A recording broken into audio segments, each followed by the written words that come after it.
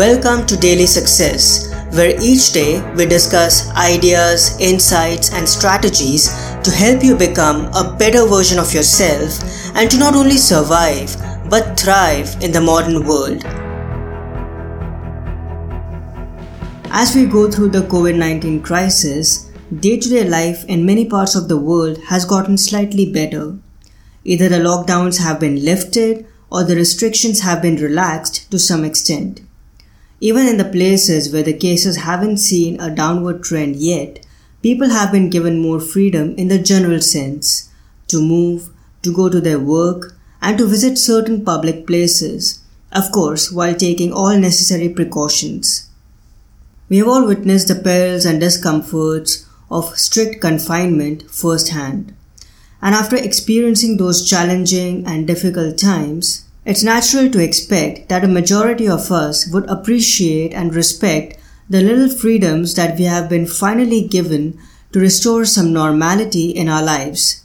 But the unfortunate truth is that instead of celebrating these freedoms and complying with the health guidelines to keep themselves and other people safe, many people are abusing them. Eleanor Roosevelt once said, "Freedom makes a huge requirement of every human being. With freedom comes responsibility.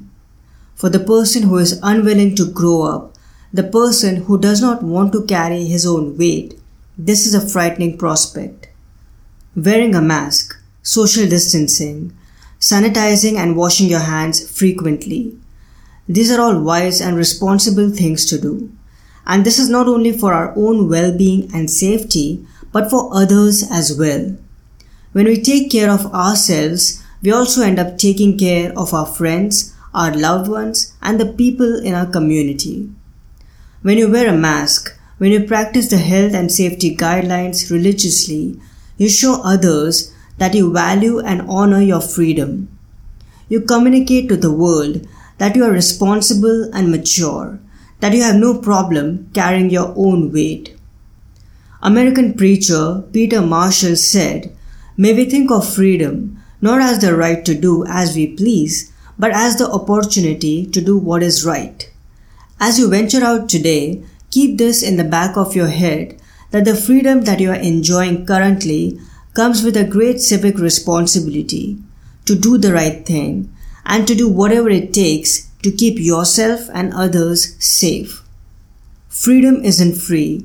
It always comes with a price.